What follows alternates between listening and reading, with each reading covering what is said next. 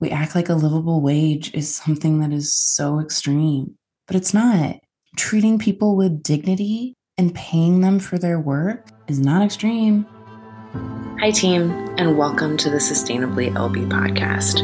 I'm your host, LB. From a young age, I've always been in awe of the natural world, the fashion industry, and what lies beyond the veil. It wasn't until recently that I was able to put these elements into context and begin to understand how it is all beautifully interconnected. How what I felt in my childhood, this thread of connectedness and intrigue, was a calling to something far greater than I could have ever imagined. The Sustainably LB podcast brings all of those elements together, and I'm so glad you're here.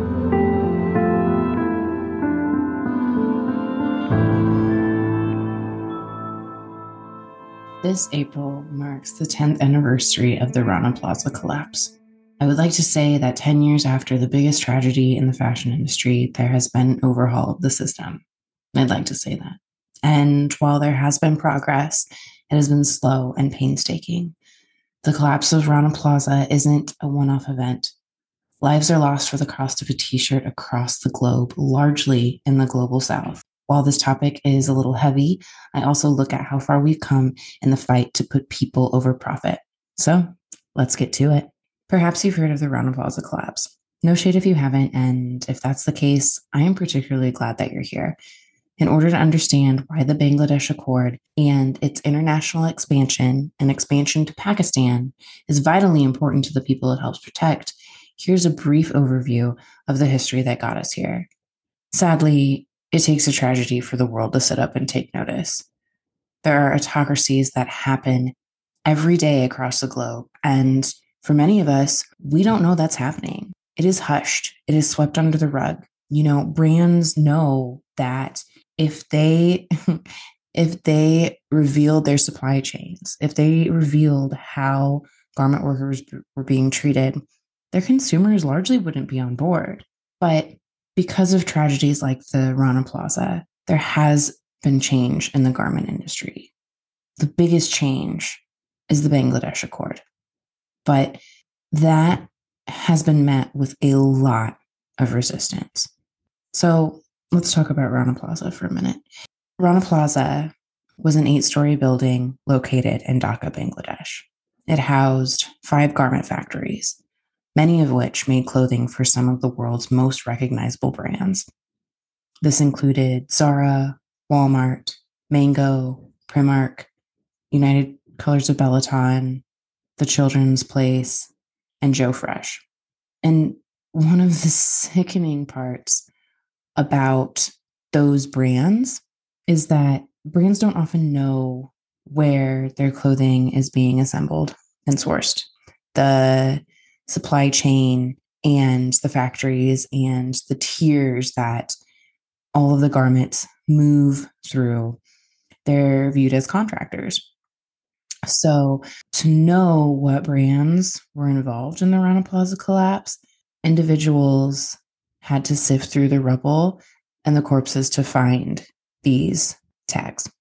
The April 2013 collapse of Rana Plaza killed 1,134 garment workers and left the survivors with deep emotional and physical scars, causing so many of them not to be able to return to work with no compensation or accountability for the injuries sustained. Because there's no such thing as workman's comp.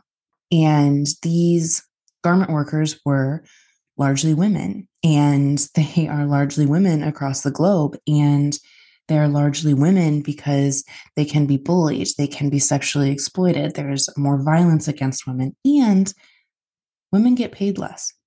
This isn't just a nuanced thing to Western world. It's an all over the globe problem.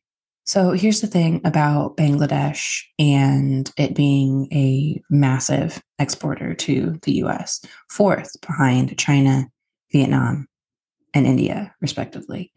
So to give that a little more context here, even though the US imports more apparel from China, it's only 8% of that country's import share, right?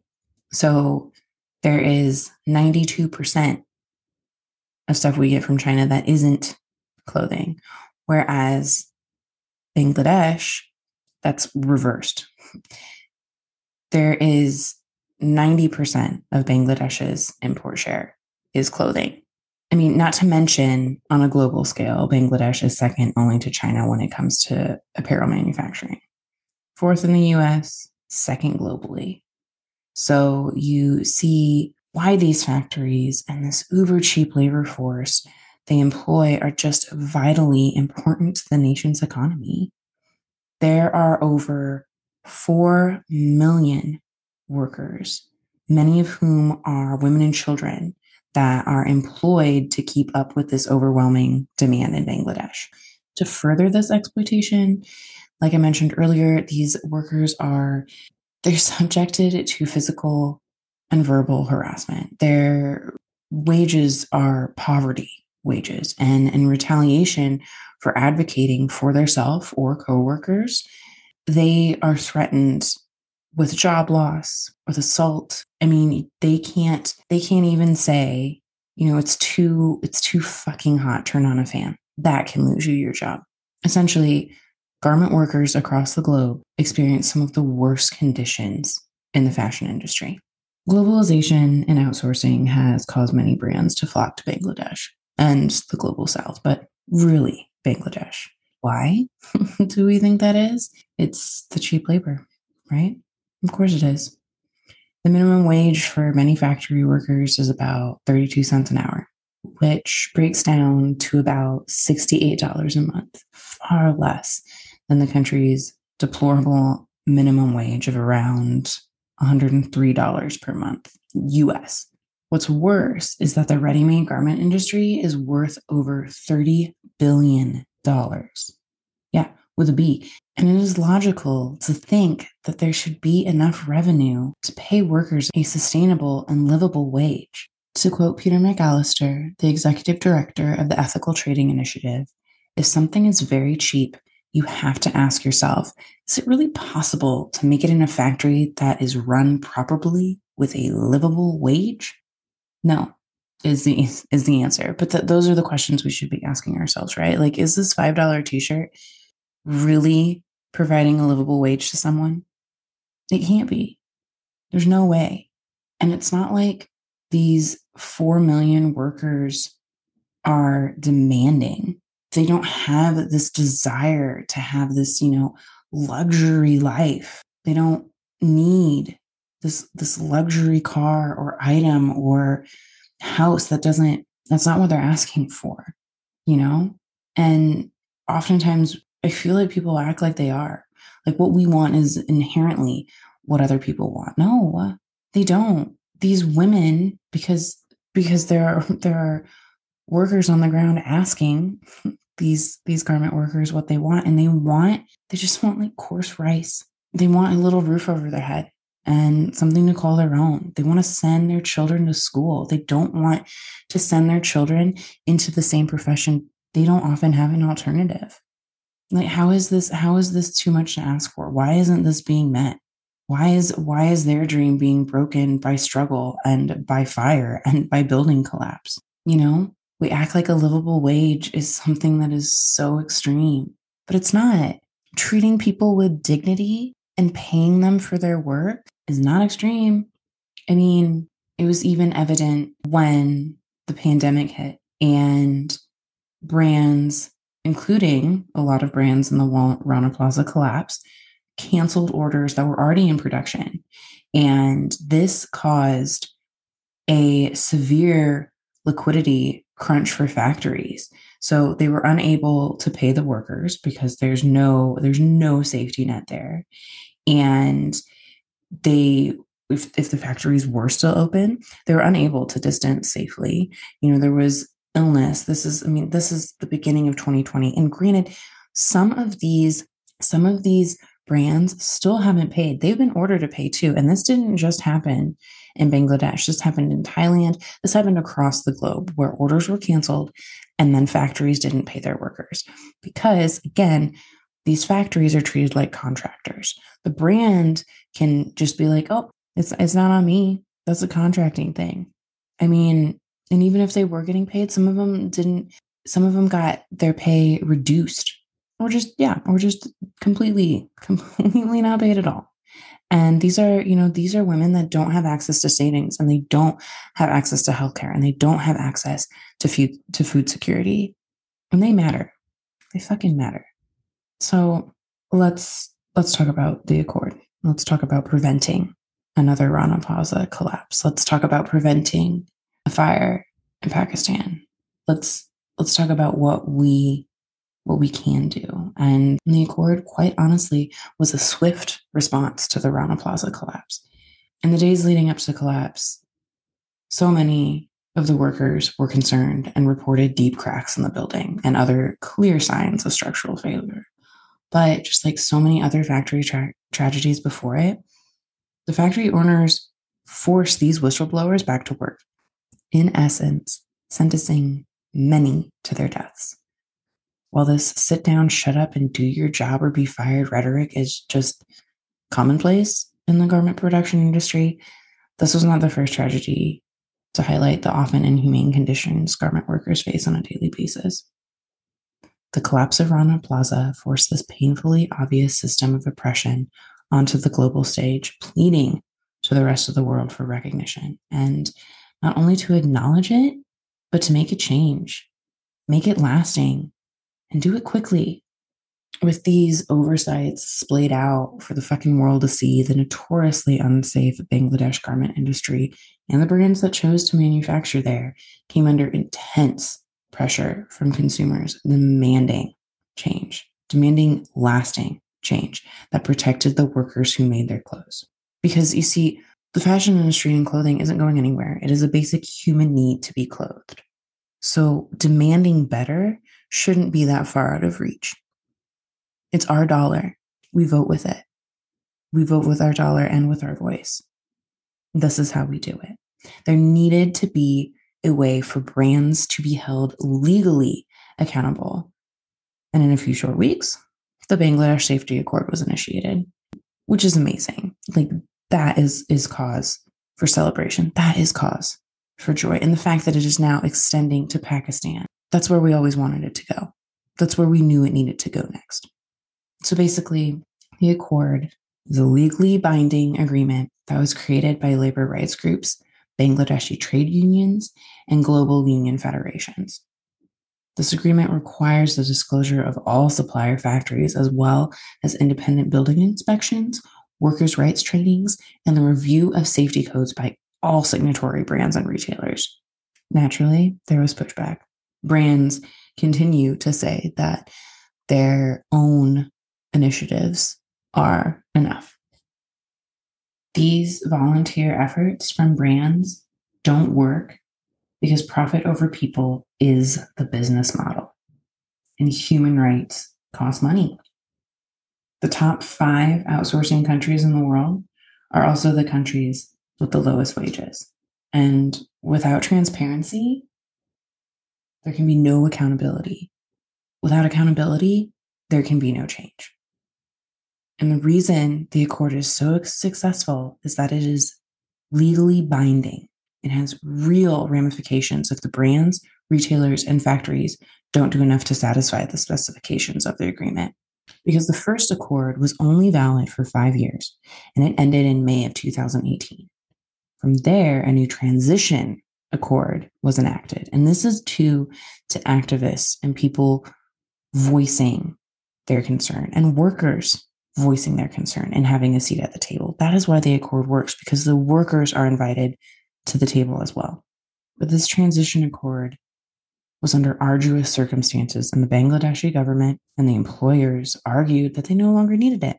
This message of, look, we're all better now, when it was clearly not the case.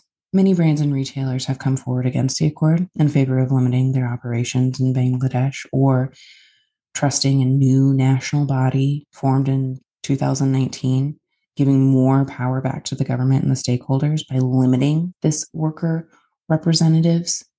And according to the accord, worker representatives had to be 1/3 of the governance seats in the talks at the table, and instead of the 1/2 that the accord requires. In a statement from Bangladeshi Garment and Industrial Worker Foundation, the Accord is very important for workplace safety.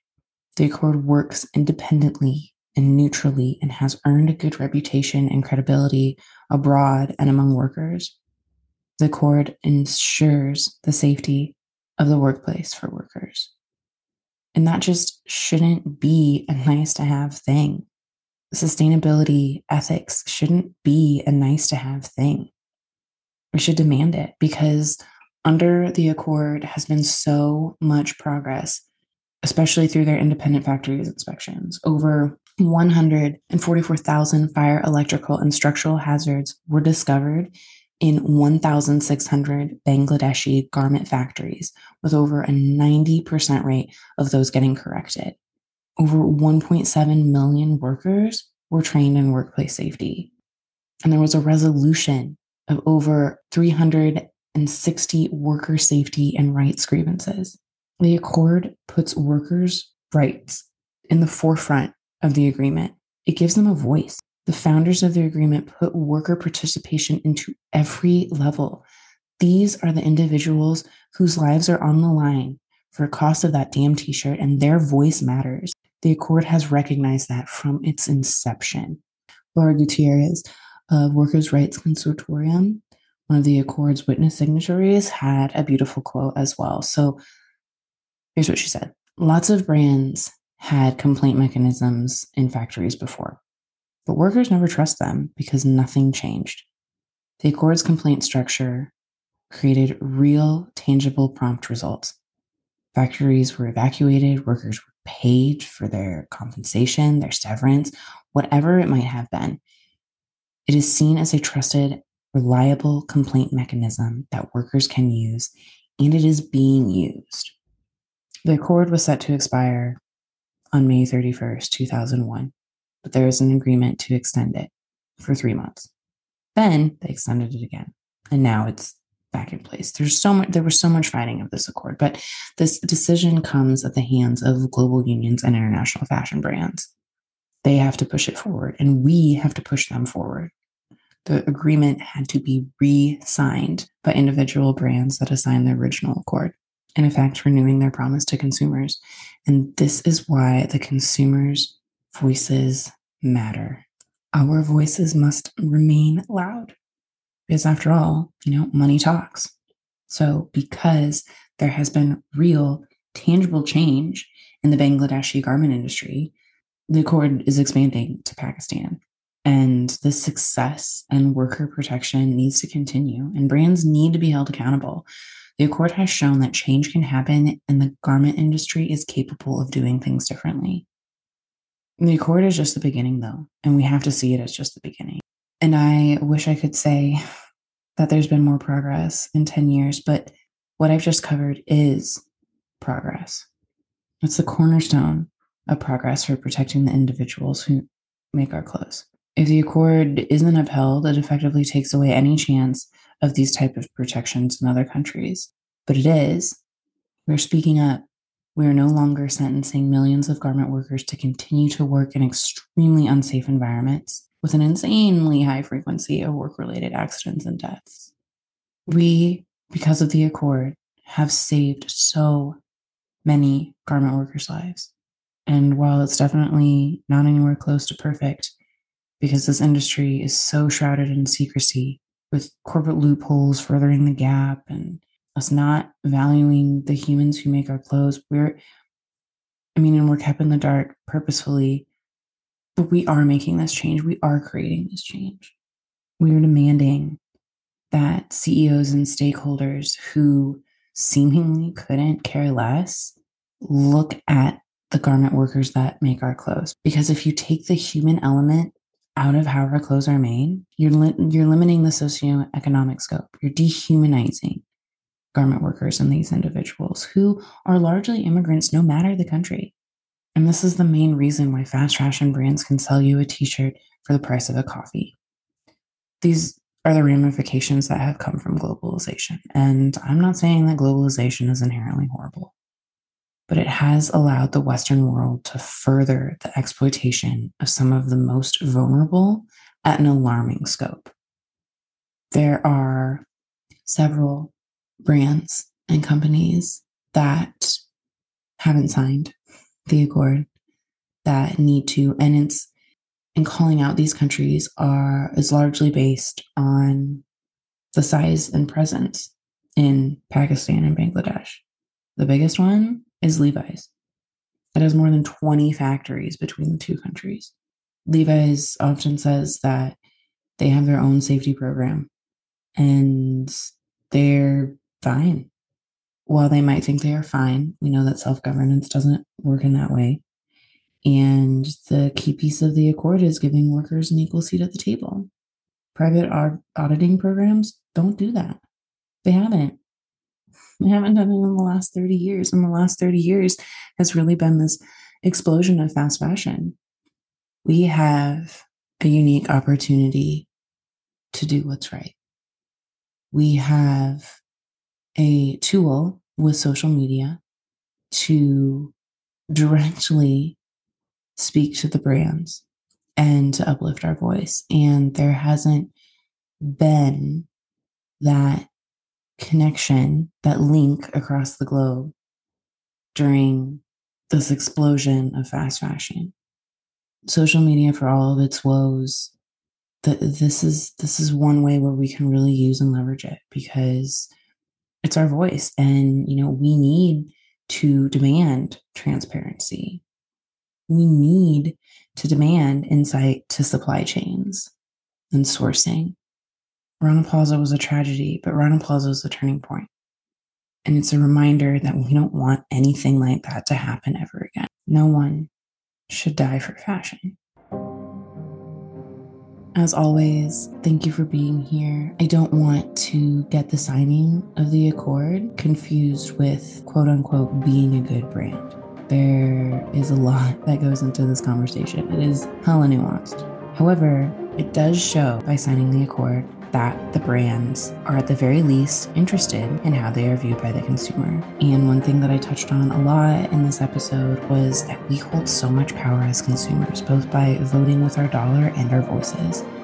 Let's continue to put the pressure on the brands to sign this life-saving accord. I have a bunch of links linked in the show notes for you to learn more and to petition brands to sign the international accord, both in Pakistan and Bangladesh. Because remember, team, together, we will unfuck this. Bye.